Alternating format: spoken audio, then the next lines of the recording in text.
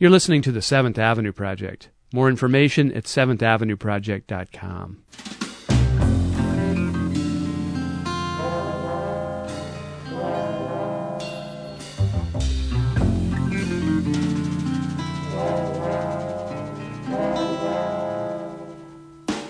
It's time for the 7th Avenue Project. I'm your host, Robert Pollie.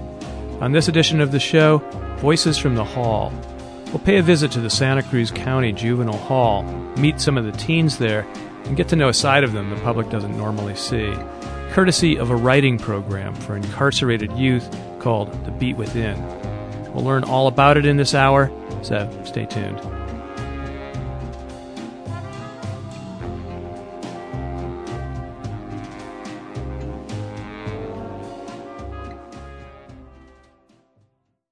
And now for today's show.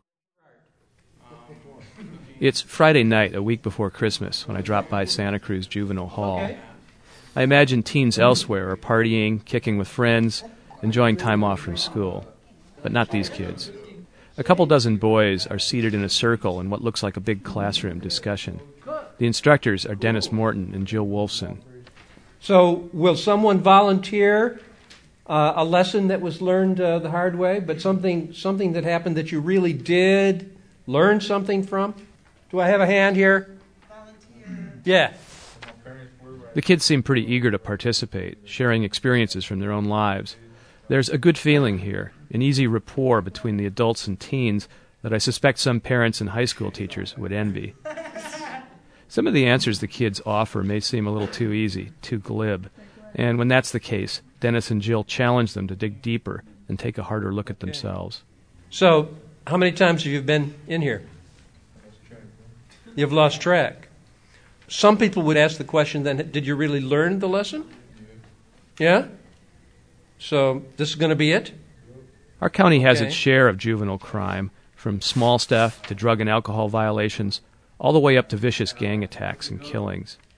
But sitting here tonight, it is hard for me to imagine there's any connection between those grim police reports in the local papers and these earnest-looking students in front of me. So perhaps nobody in here has really learned that lesson, because here you are. We haven't hit that rock bottom part yet.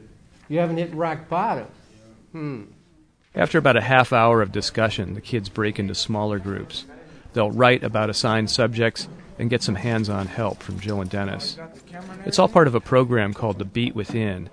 It consists of writing workshops like this one, held in juvenile halls in the Bay Area and beyond, and a weekly magazine that publishes the kids' writing. Well, today on the 7th Avenue Project, we're going to learn more about the program from Dennis Morton and Jill Wolfson, and we'll hear the voices of teens I talked to at Juvenile Hall. First, a little background on Jill and Dennis. Dennis Morton is a writer and teacher and well known to many of you listeners as the host of KUSP's Poetry Show, heard right here every Sunday night at 9 p.m. Jill Wolfson is a journalist and writer, author of 3 books of young adult fiction, and co-author of Somebody Else's Children, The Courts, the Kids, The Struggle to Save America's Troubled Families. Let's go to the interview. So is this a typical example of what you two do at Juvenile Hall, lead these groups that remind me of a combination of writing workshops and group therapy? I think that's a really good way to put it. I think it's a combination of helping the kids look at their lives, formulate answers to some really interesting questions, and then maybe even getting the thoughts down on paper, which is the next step. We heard Dennis leading that session. We heard your voice, Jill, in the background. Dennis, your approach strikes me as the definition of tough love. Really? I've never had that applied to me before, tough love. I'm more of a pushover, I would think. Well, it seems like you push these kids to go beyond the easy answers and maybe, as we heard in that session there, be a little bit self-critical. I think I might have been a bit harder in that session, though I didn't even recall it until I heard you play it. So, well, today in the course of this show, we're going to hear from some of the kids in Juvenile Hall themselves, talking about their lives and the writing that they work on with you guys. And first, I really was curious to know how they think they're perceived by people in the world outside. So I asked one of the kids there. His name is Ulysses. I know how many people might look at us, many people that are young delinquents, they might look at them as young people who are just, they don't care about life. That, I mean, they'll hurt anybody if that's what they want. It'll be easy for them to to rob you or stab you or anything like that. I might say that they got it all wrong. We're just troubled juveniles. I mean, we have Troubled juveniles. Yeah, we have some trouble, backgrounds with family problems, and I mean, there's part of it comes with gangs, but I mean, being in gangs doesn't really make you a bad person. It's a whole different world back there. So you think people, like the general public, has an image of the youths in here as being sort of like really dangerous, yeah, kind of monsters? Yeah. Jill and Dennis, what were your preconceptions the first time you guys stepped into juvenile halls, I guess more than a decade ago, started working there? Well, I had been urged to consider doing this work by a friend, and I resisted for months and months. I didn't think it was anything I could possibly do. So I thought it was kind of beyond me. And finally, to quiet my friend, I went up with her to the hall one day, and seriously, literally within a second or so of seeing the kids, I not only fell in love with them, but knew that I could do the work. Mm. Did you expect to meet scary people? I didn't have that expectation. I had the expectation that that any kind of teaching or quasi-teaching or working with children was somehow beyond me. I had no problem talking individually with kids, but in a group I thought that's not something I can do. Jill? Well, I went into it in a different way. My first time in juvenile hall was as a reporter and going in and reporting on the system. And I remember walking into a high security unit for the first time, and the guards there put a bracelet on me with a thing to pull just in case I was attacked. That was an alarm. It was an alarm Yeah. to go off because they had this was not in Santa Cruz. This was in Santa Clara County many years ago. And that set up the feeling that I was going to have. And I think I went in like most people with conceptions of these are really scary, dangerous people. They're you don't turn your back on them. You watch them. And I remember that feeling of having these eyes on me walking into a classroom and having these eyes on me, sullen eyes, hard eyes. And it took me just a little bit of time to just relax around it and then to see these are people, these are kids who have done some things that were wrong, but they're basically kids. Some of them are kids behind the headlines we see about youth violence and gang violence and things like that. Yeah, absolutely, yes. Ulysses there, who we'll hear from again later in the show, spoke about the world they come from, these juvenile offenders, to use the legal term, and how people don't understand it. I wanted to introduce us to another of the kids there. His name is Javier, and he's going to talk about a piece he wrote for The Beat Within, the program and the publication you two work with. So he's going to read that and then talk a little bit about the world that maybe a lot of people don't know and that these kids do. The title is I'm Back, and I was just kind of feeling down when I started writing this one. Like, it was in one of my first weeks when I barely came back, and I just decided to put it on the paper and express my feelings. So this is how it goes. It says, I'm back after a stormy rain. Letters, books, exercise helped me cope with my pain. It's good to be closer home. It was only me and my shadow when I was all alone. Different personalities and faces captured by the mirror. The pillow I slept on kept a lot of dreams and tears. Tears that have accumulated over these years. So, again, this poem is called I'm Back. Yeah. Here in the hall, you mean? Yep. So you wrote it after you got back here? Yeah, that's why. Like, the first week I got back, kind of stressing it, so... yeah, decided to write it. It says letters, books, and exercise help you cope with the pain. What sort of things are you reading these days? Right now I'm reading The Fallen Angels. It's about the war in Vietnam, so it's really interesting. There's a lot of action, and there's a lot of sad parts to it, so, kind of balances it out. So it's cool. Do you relate to the sad parts? Yeah, a lot. Yeah. But I still got to keep my head up. Can't just let that bring me down. It's about war. Do you think of your life in terms of war at all, or is that? Yeah, streets. So the streets are like that, man. Just like the war. But I mean, there's more artillery over there. There's more guns. There's more stuff like. But you can see it like a war. Everybody walks in their own shoes. People know what they've gone through, and yeah, you could say it's like a war. Mm. Does that square with your experience that a lot of these kids see the world they came from on the streets as a kind of war? Yes, for sure. Kind of listening to that and listening to your question, I was thinking about the times that we'll have a question about death or about loss, and we'll kind of say, how many here have lost somebody they loved, had somebody die young or die violently? And what shocked me originally was pretty much every hand goes up. And I don't think you would find that with every group of kids. Here we are in a group of young people. All of them have experienced violent loss at such a young age and having to deal with that. So many have lost friends, parents, family members. And this is what they live with. This is like the reality of everyday life.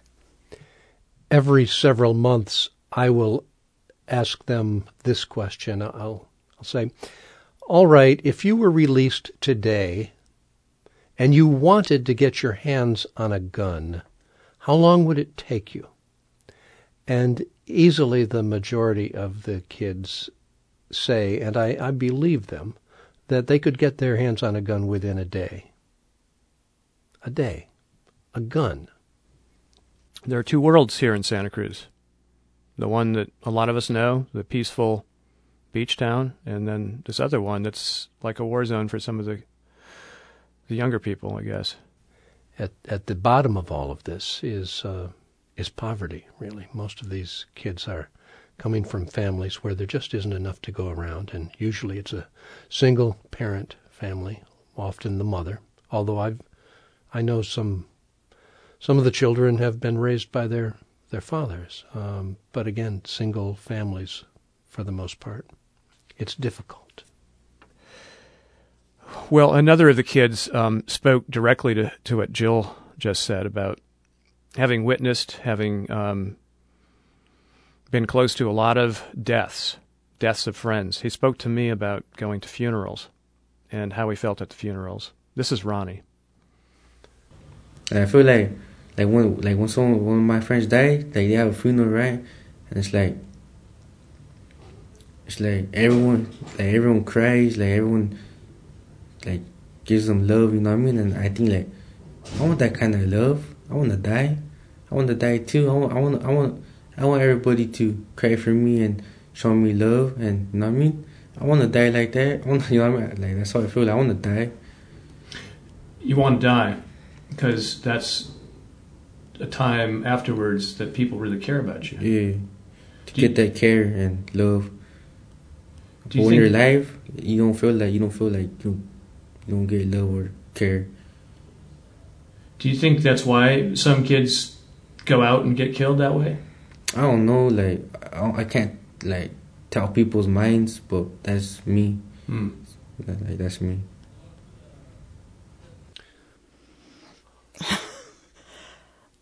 I'm laughing because it's just so shocking, and to kind of conceive of that.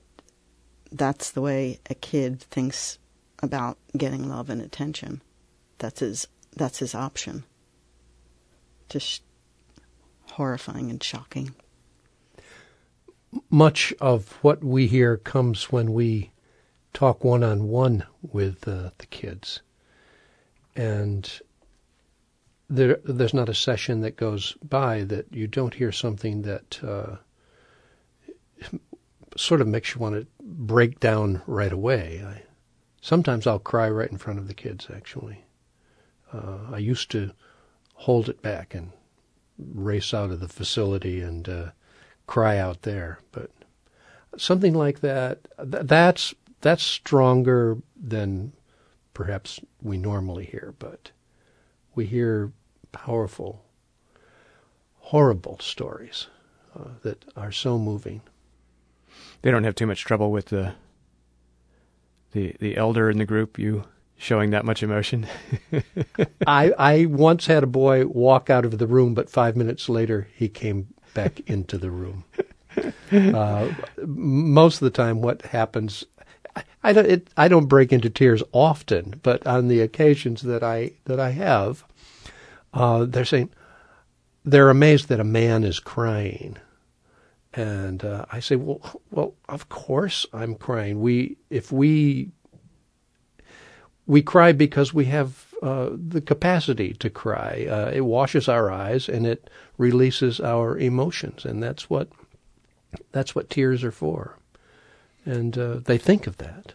Jill, what do you do when you hear something heartbreaking? I'm kind of the mom figure in the group, and sometimes I'll get teary-eyed, and I let that happen, and I notice they'll start trying to take care of me.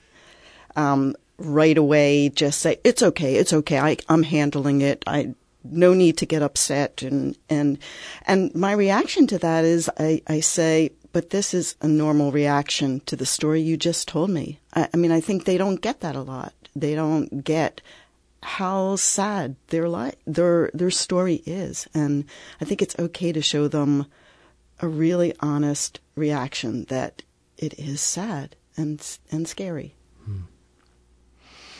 Seems like that kind of empathy is part of your role there. It's not just as writing instructors.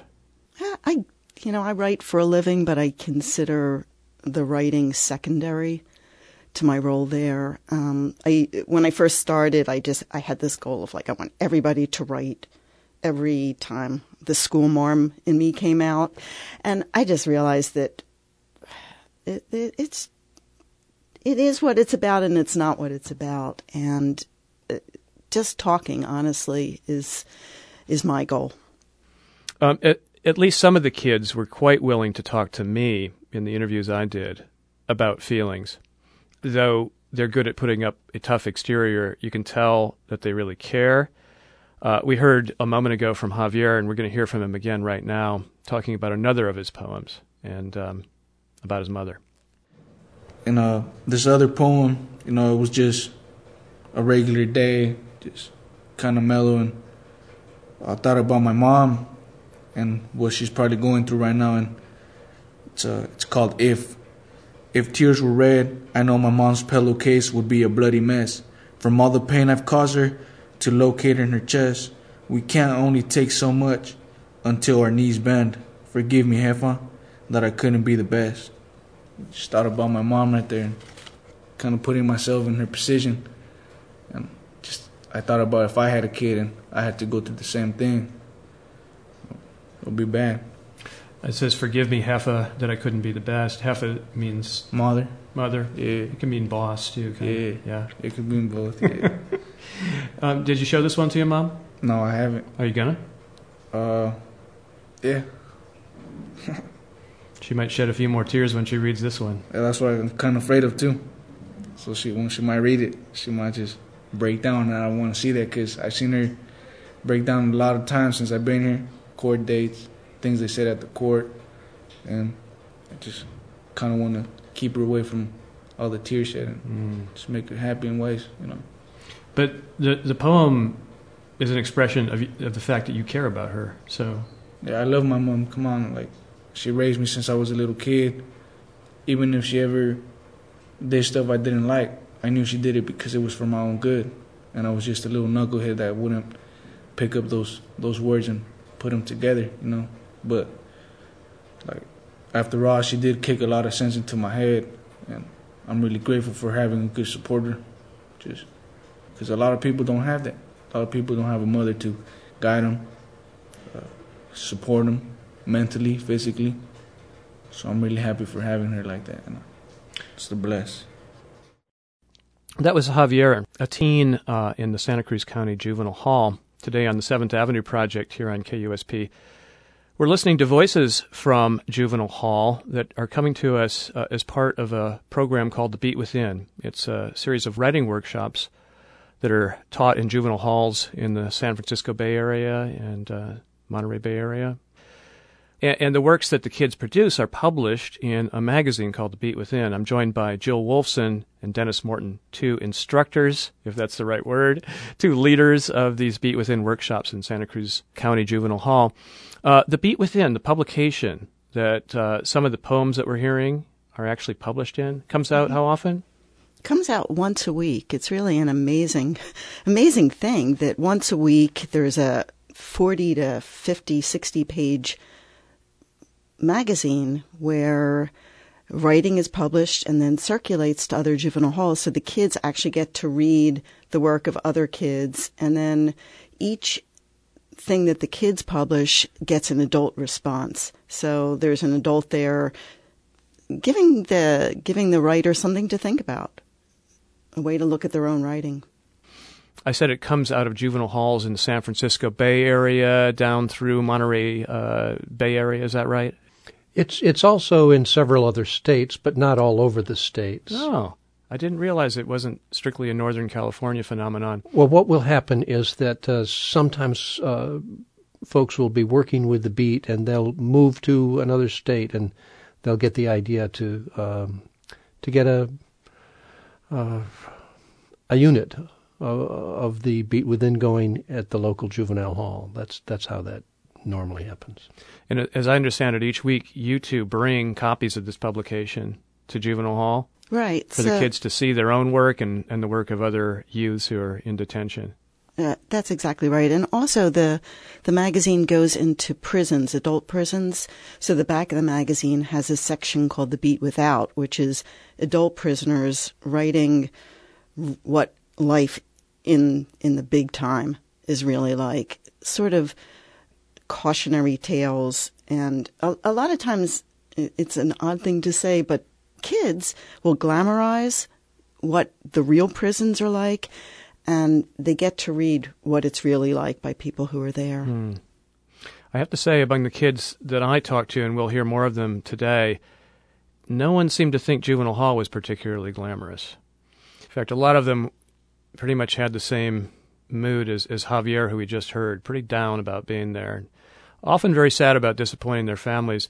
I think some people might imagine that the kids who are associated with some of the crimes we read about might not have much regret or remorse. I think most of them have remorse, not all of them, but eventually they reach the point where they know they've gotten themselves into a very, very serious situation.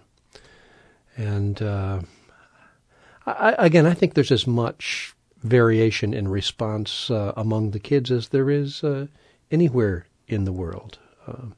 Some kids get it sooner, some kids get it later, some kids don't get it at all. Let's listen to another interview I did with one of the kids there, and this time, an exceptional one. She's a girl. My name is Samantha. I'm 16 years old. I'm incarcerated in the juvenile hall.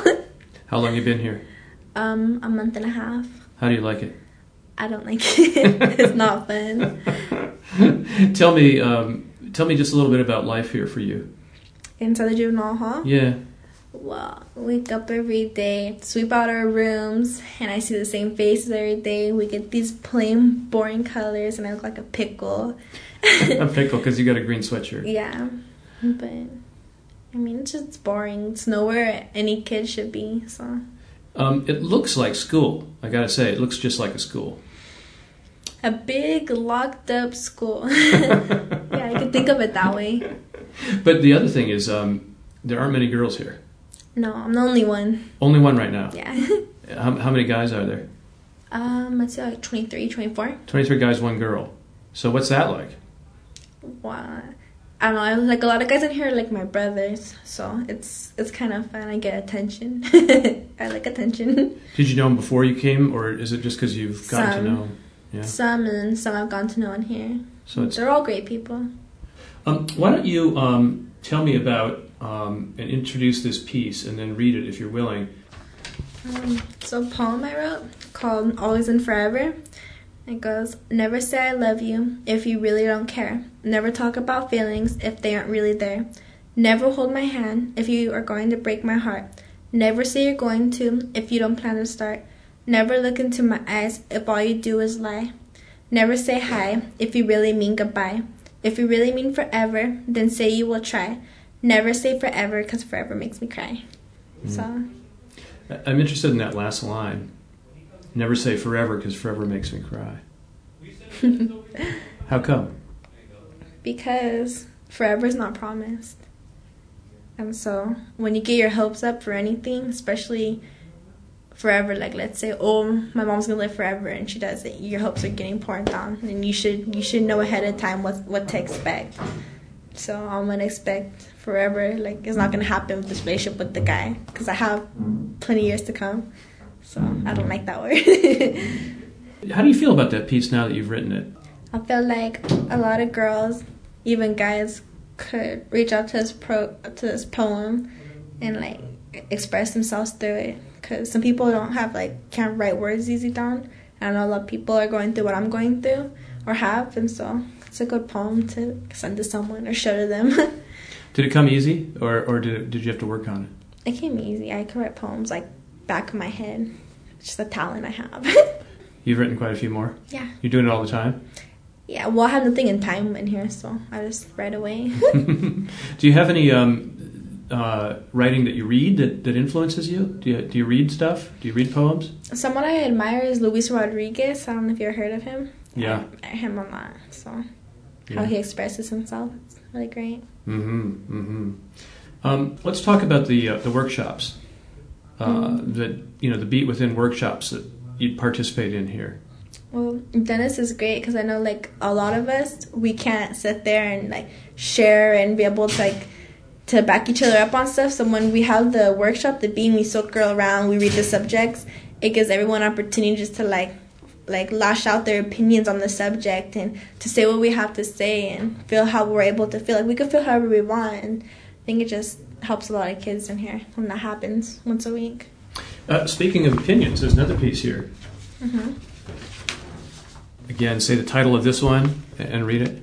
It's called Lock Me Up. It says, man, I got a few things to say about police. I wish I had good things to say, but they've given me nothing but bad things to preach. In my opinion, the police are racist. In Juvenile Hall, we got one white kid maybe once a month, and the large parts of Santa Cruz County have nothing but white people, and that's my opinion. It's true. So you're a Latina kid, and you're saying that it's mainly Latinos who are in the Juvenile Hall. What prompted you to write that one? Was there something in particular? Was it just a feeling you'd had for a long time? It's just that feeling I carry every day when I'm walking out there on the streets. I'm at school. Even when I'm in here, I think about it. It's just how I felt. Well, how's it feel to be published? In the beat? Yeah. It makes me happy because not only is everyone in here reading it, but like 6 other juvenile halls, people are reading it. So it's just a great feeling. Do you read the beat? Like every little piece I do, I'll sit in my room and just read through it. I get to read how everybody feels in here, wow, like stuff I never even thought I would read is like in there, and like I'm impressed. People are willing to write things they aren't willing to say. And then when you read it, you would never think. And Dennis always comes in all happy with his beets and oranges and his good old smile, and just like makes my spirit go all high. It's the only time I'm like really happy. So that was Samantha, a teen at Santa Cruz County Juvenile Hall, talking about the Beat Within workshops and publication that she's taken part in and that are led by my guests today, Jill Wolfson and Dennis Morton. Dennis, you got some mentions there. And Jill, I should say you did too, just didn't make it into that cut. You're both smiling. Yeah, as I was listening to some of this, I was thinking about how kind of a lot of this interview has been about sadness and really distressing subjects. But a lot of times when I walk out of the beat, I've had some of the biggest belly laughs that I've had all week. I mean, there's just a lot of wonderful energy and really funny things come up. And it's a great chance for the kids to laugh, too, to laugh at things that they remember and laughs at mistakes they make writing and laugh at great raps they write. So there's just a lot of fun. Yeah. Sammy, as that's her actual nickname, is obviously someone who doesn't need a lot of poking and prodding to write. Do most of the kids take to the writing, or is it sometimes difficult to get them to write their feelings down? Again, that is as varied as it is on the outside. There are people who like to write, people who don't like to write. I used to try, as Jill mentioned earlier, I used to try to get everybody to write. But just as Jill said, I've long since come to the conclusion that the most important thing that happens is the relationship, however short it may be, that you create with the kids is the most important part. And if you get some writing out of it, wonderful. But I noticed, and I'm sure you guys have experienced this many times over, there's a certain pride that comes with having written something, and especially having it published in this magazine.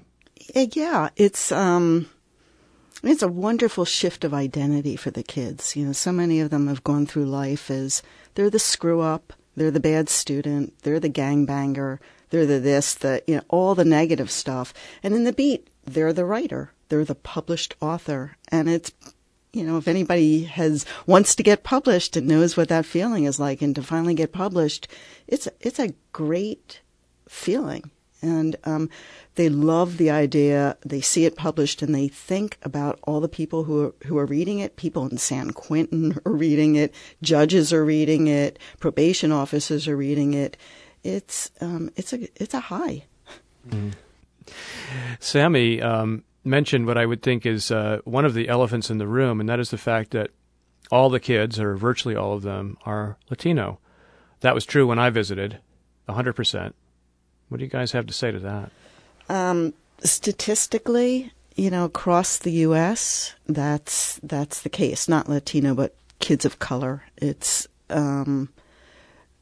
the population of prisons and juvenile detention centers are heavily slanted towards kids of color, people of color. I know that Santa Cruz County, the juvenile hall here, is actually a model for shifting that. But it's still you do see more dark faces than you see white faces. It's the reality of it. And I think the reality, again, is that underneath it all is poverty. And so long as poverty exists, we're going to see the consequences in the form of the children of poverty in juvenile halls, and go on, many of them, to prison. Jill, you mentioned that Santa Cruz County is regarded as a model county in terms of juvenile justice because, among other things, it has cut the population in juvenile halls, I understand it, by 50% or more in the last decade or so. In other words, it's diverted kids who get into legal troubles away from detention and into alternatives. So only a small subset of those kids who find themselves in trouble with the law actually end up in juvenile hall, which is why it feels kind of empty when you're there, yeah? I mean, there's a lot of room there. Yeah. Unoccupied rooms. I've watched the population shrink.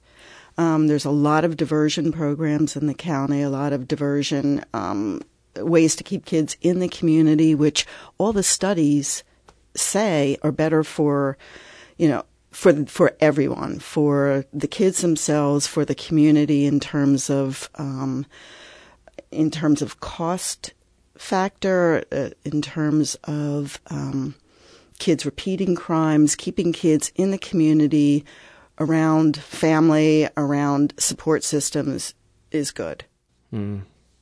Well, we've heard some interviews today with youths in juvenile hall that are pretty poignant, but I wanted to make it clear that they're thinking of the future in positive ways too, some of them at least, about getting out. Thumbs up, Jill. You're hoping for the same. Yes. So I wanted to hear Samantha again, or Sammy as she's known, talk about the way she sees her life shaping up. What are your thoughts on your future at this point? Got plans?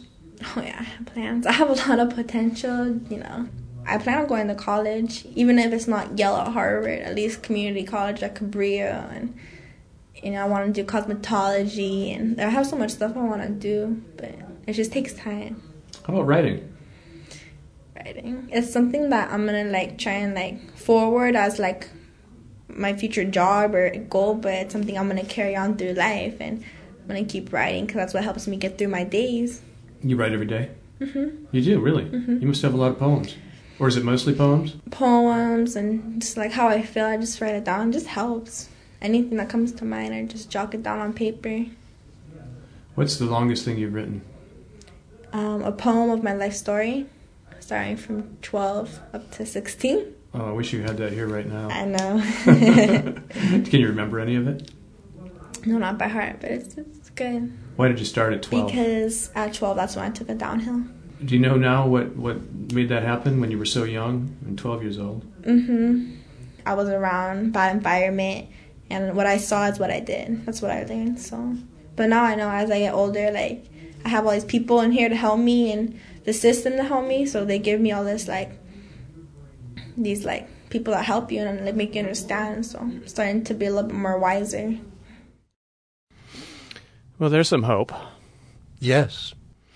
Do you guys have any follow-up? Do you know what becomes of the kids who you get to know in this program after they leave juvenile hall? I wish I knew more, but talking about wonderful thrills, the best thing is when you are walking down the street in Santa Cruz and you hear this yell, "Hey, beat lady," or "poetry lady," something like that, and you see a young man who's no longer a teenager, and this happened, in a grocery store, and a young man came up and just gave me this big hug. I didn't know who he was, and he was a Beat Within participant from, probably 8 years ago, and he told me about his life, and he has this job, and he was getting married, and he wanted to know if maybe he could come up and talk to the kids in a Beat Within workshop, and that was just such a great thrill. And I wish I knew more. I wish I knew more stories. Dennis, do you have a tangible sense that you're making changes in lives? Well, now and then something like that does happen. It happened in San Jose not too long ago. A young man said, "Hey, aren't you the Beat Within guy?"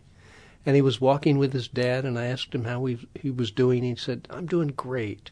And he remembered the Beat Within. You do this in San Jose also, San Jose I do Juvenile 2 Hall. gigs over there on Thursday evening, yeah. And I want to remind listeners that this is the 7th Avenue Project on Central Coast Public Radio, KUSP. I'm Robert Pollie, and I'm talking today to Jill Wolfson and Dennis Morton, 2 of the instructors in a program called The Beat Within, which takes place in juvenile halls in Northern California and elsewhere in the nation, where kids in juvenile halls get to participate in writing workshops, and their writing is published in a weekly publication called The Beat Within. And we're also listening today to some interviews I did at Santa Cruz County Juvenile Hall with some of the kids who participated in the program. We just heard from Samantha again, and one of the things that struck me in talking to her and some of the other kids there is hearing someone say, in retrospect, someone who's not even in her late teens yet, say in retrospect, that's when my life started going downhill, age of 12, trying to analyze the source of failures and things like that, that there's this sense of their biographies that's maybe a little more dramatic and more fully developed than one would expect of kids their age, Yeah, I noticed a lot of desire to figure it out, to figure out where that fork was for them. A lot of the questions will ask, and I like to ask questions about, tell me about a time that was happy for you. Tell me about a pet that you had. Tell me about, a fun time with your family. And I notice they have to go much further back in their lives than, say, my own children have to go. And they hit a point where they frequently say that, yeah, and that's when I got into drugs. That's when the gang stuff started. There does seem to be a strong point in their mind where they feel like they went wrong. And I think they're attempting to try to figure out, now what? Now, how at age 16 do you turn things around? I find that it's often a long time before the age of 12. Sometimes they'll talk about 6, 7 years of age when they began to start missing school. And many of these children have mothers who are working 2 jobs just to pay the rent and to try to put enough food on the table. And they're lacking the kinds of things that many of us take for granted that children have. But these kids haven't had it. Javier, among others that we've heard today, have spoke about the stress, the pressure. And as we'll hear in this next piece, some of these kids are really carrying a lot of weight, a big load for their age. This is Ronnie again, who we heard earlier, and he's going to read a piece that he wrote for The Beat Within. Have to remind myself, my mind's messed up, I can't think, I can't eat, these demons in my head try to take me in my sleep. When I dream, I feel like my mind's playing tricks on me, but when I wake up, I'm stuck in a cell. It kind of reminds me of my own hell. I have to remind myself that I am here. I have to give myself a chance to make my mind clear.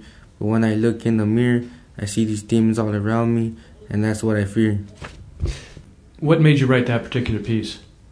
Because, I'm stuck in the cell, and, I'm stuck in the cell, and I'm always locked up, and, you know what I mean? I don't know, I just dream about demons. How you say, Nightmares. I just have nightmares about, being in here. When I dream, everything feels real. I'm in Juvenile Hall.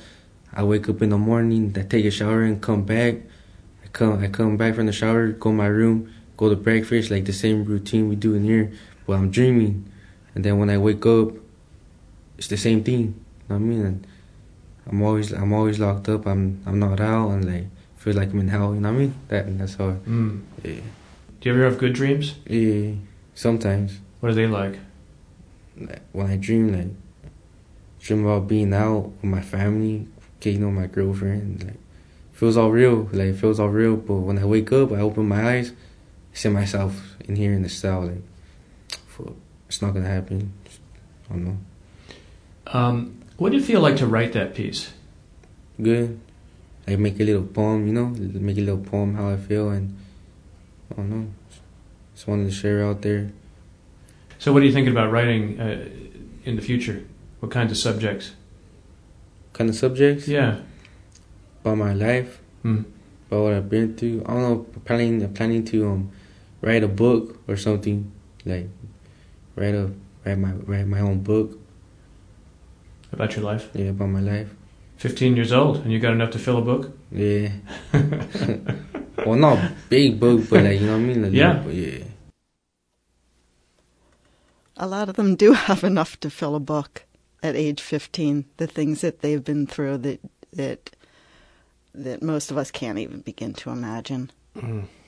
We've often encouraged them to write a biography, the story of their lives, to go back when they remember the most and to just move on. And sometimes we'll get 5 or 6 installments, maybe a year at a time. And the stories are amazing. You're both writers yourselves. How do you feel about writing as a tool for self-understanding? I mean, it sounds like a cliche. I almost embarrassed having said it that way. But does it work that way for these kids? I think so. I mean, cliches start somewhere. And, and I know from my own experience, writing's been, a way to examine my own experience and my own deepest thoughts and the world around me, and to kind of take the chaos of the world, and these kids live in chaos, and to try to put it into some sort of form that you can maybe just begin to understand, and maybe just get a little distance from, so you can see your role in it and the role of the world in it. I often tell the kids that there are the two most effective things they can do if they are feeling down is A, find someone with whom you can share what's on your mind, someone who won't make a judgment about it. And if that's not possible, then get a piece of paper and a pencil and write about it. That's like talking to yourself about it. And you'll feel maybe not great afterwards, but you'll feel less bad. Let's hear another interview. This one again is with a teen who's in Santa Cruz County Juvenile Hall. My name's Daniel, and I'm in the hall. And you're a writer? Yeah, kind of, yeah. Do you think of yourself that way? When the outside, I really wouldn't think myself like that, but since I come here, I can see I'm a little bit creative on that. First time you've thought that about yourself? Yeah, actually, yeah. The writing? The writing is the first time. Well, why don't you read one of these pieces that you wrote and that was published in The Beat Within, the magazine we're talking about. Why don't you read this one here called Like? Right. Yeah. Right. The air smelled like blossom at noon. It was like a ghost I couldn't see. When I sleep, I hear a voice that tells me to trust my heart. Every morning at the hall, I read a novel to get past the evil nightmare and soon get a ticket home. So the air smelled like blossoms at noon. It was like a ghost I couldn't see. You can smell the outside, but you can't get there. Yeah. Is that the feeling? Yeah, I can smell it, but I just can't reach it. Can't. So wall in between us. Let's hear another one, and this one maybe relates directly to being in here and how people get here. Someone else's shoes. If I were to put someone else's shoes on, it would be a judge. What I would like to see is that judge based on the law. I know that some judges give chances, but they sentence people to death, maybe not knowing that they have a family. I understand that a murder case is serious, but even murderers have family that they care about and who care about them. It's wrong to sentence people to death. So it's about that you would like to actually be in the position of a judge. Yeah? Yeah, actually would. You've stood before judges? Yeah, go to court. What's that feel like? I don't feel good behind in those chains. Now that I'm in here and I go to court, I'm in chains and it's not a good feeling. Sure not a good feeling to my family too. You mean in handcuffs? Yeah, handcuffs. Let's talk about the last one. Nah, I don't want to hear that. I don't want to read that one. You don't want to read that one? Nah. Tell me why you don't want to read this one. I don't know. It's just a little story that happened to me when I was like 10 years old, and I just thought about it, just decided to write about it that day. Yeah. But why don't you want to read it? You read the other two. How come you don't want to read this I don't know. It's just embarrassing on that one. I don't know. It's embarrassing because it's about being young and being a kid. And being a kid, little knucklehead, little kid. Sentimental. Yeah. Hey, can I read it? Yeah. You don't mind? Won't embarrass you? Nah, I won't. Okay. I just don't want to read it. Okay. So it's called My Dog. And this one was published on the front page of The Beat Within. Yep. When I was little, I had a dog called Solo. He was a great dog. One day we went out to the store, and when we came back, our dog was not there anymore. Me and my mom got in the van and went searching for him on the streets. We searched the neighborhood, but we didn't find him. We expected him to come back on his own by the end of the day, but he didn't. The next day we went to the animal shelter to see if they had picked him up. We gave them the information, and they let us check the pound. And there he was, 2 doors on the left. They wanted to charge us $300 to retrieve him, but we just didn't have that kind of money. We talked with Mom, but she didn't have it, and we didn't argue. So he had to leave him there. And that was the last time I saw him. But he was a great dog. Yeah. Hey, why are you embarrassed to read that? I don't know. I'll tell you, it made me sad. What's it feel like for you to write these things down? There's some pretty personal things here. Yeah. In the outs, I wouldn't really do this kind of things.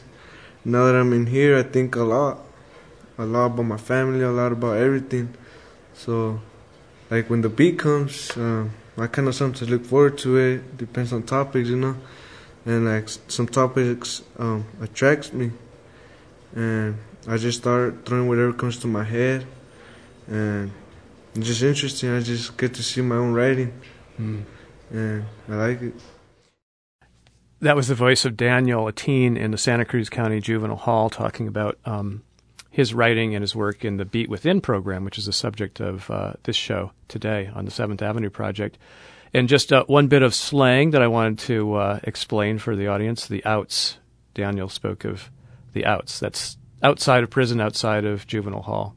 Yeah, outside. Dennis, you're the one who gave me a copy of those 3 poems, or those 3 pieces of writing, and the one that embarrassed Daniel, my dog. That's the one that was chosen as Piece of the Week. Piece of the Week by the Beat Within. I think I know why they chose it. Why do you think that is? Well, I think they saw a connection between maybe Daniel's situation and that of the poor abandoned dog stuck in the kennel.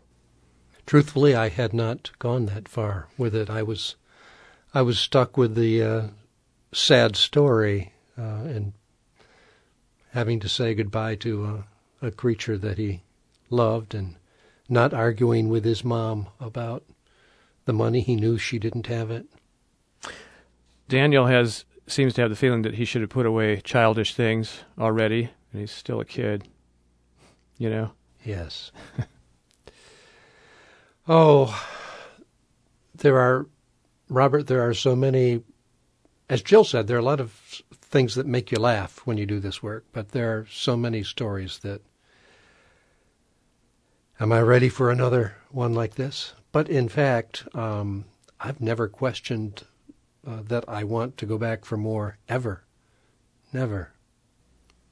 Well, let's hear one last sample from an interview I did at Juvenile Hall. This one is with the very first kid we heard, Ulysses, who began the show by talking about how people outside might perceive some of the kids at Juvenile Hall. Here, we're going to hear a little bit more about him and hear some of his writing.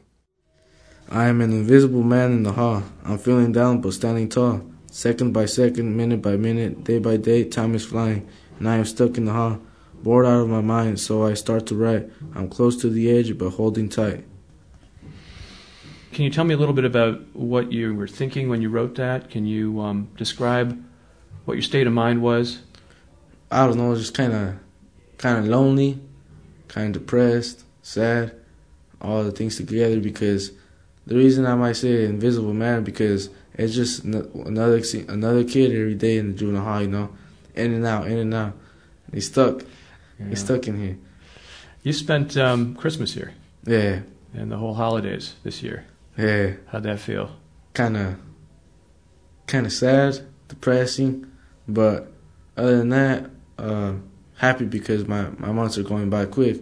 The days are flying, and I'm soon getting out. It's more hope. What do you think about when you think about the future? What kind of thoughts? I don't know. I hope to think the best. I mean, I do. Do you have any fantasies, any dreams?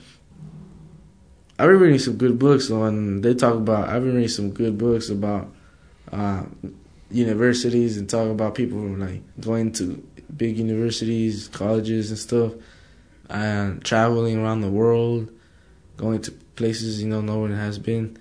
Imagining myself being in those places, traveling around the world, like through the airplane, looking at the beautiful sea under the airplane, through the window, at the sky. I mean, it's just life, it's beautiful. So we just need to be out there. So you think you'll pursue that? I'm hoping. I do my best, but I don't think I'm a smart kid. I mean, I ain't gonna put me down, but I'll do my best, you know. I'll do my best so I could get on top. I'd like you to read another piece that you wrote for the program here. This one is called Blame. This is a short one. Okay. Blame. Gravity blames the rocks, turns them to dust. Gravity blames the rocks, turns them to dust. Talk about that one. I would say that we can't be free, you know. If we had that thing, we could fly, we could go anywhere, you know. But gravity holds us down, keeps us there, keeps us stuck, you know. But you were also thinking about blame. I mean, blame is a big thing here in Juvenile Hall, right? Yeah. Somebody's to blame, usually, for these kinds of things. Yeah. Do you blame yourself a lot?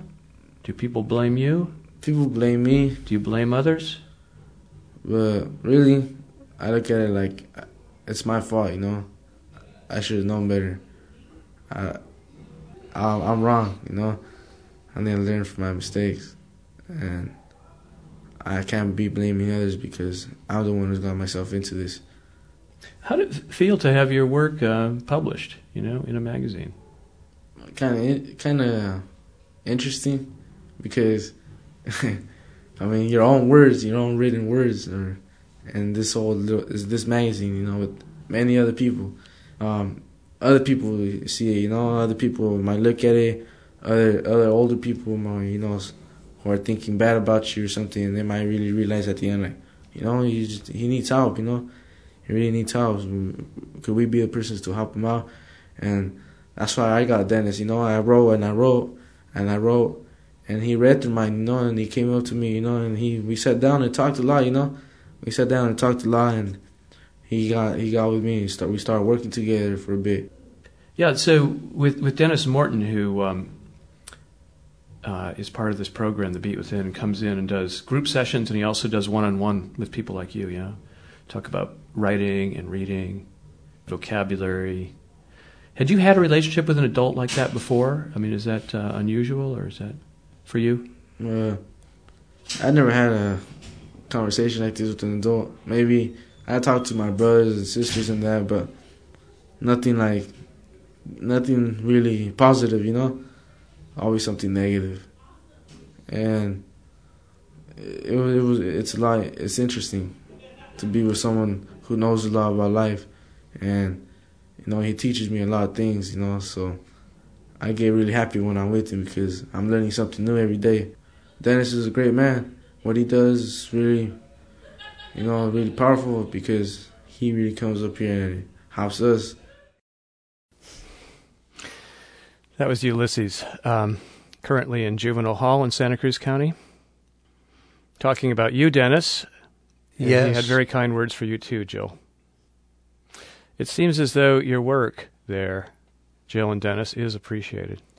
Sometimes you don't know it. Sometimes you walk in on a Friday night and you hear a groan and you hear, oh, do we have to do this? And then within, 2 minutes? 2 minutes, they're, okay, let's write. Here's what I'm thinking about this week. So they're teenagers. You know, they're going to complain a little bit, and then they're going to get down to it.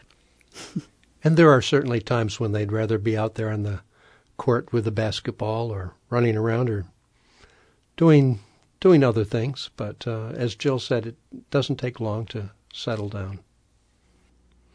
Well, you too. It's been a real pleasure learning more about this program and getting to talk to you and to some of the kids who participate in it.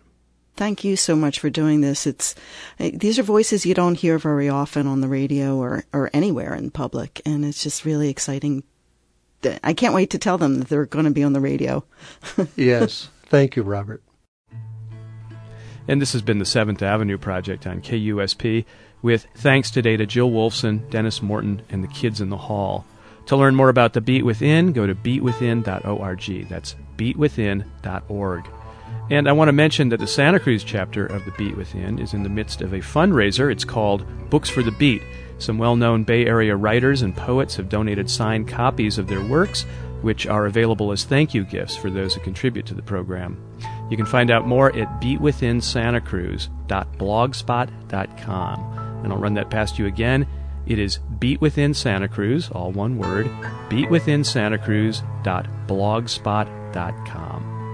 I'm Robert Pollie, signing off for this week. I'll return next Sunday at noon for another edition of the 7th Avenue Project.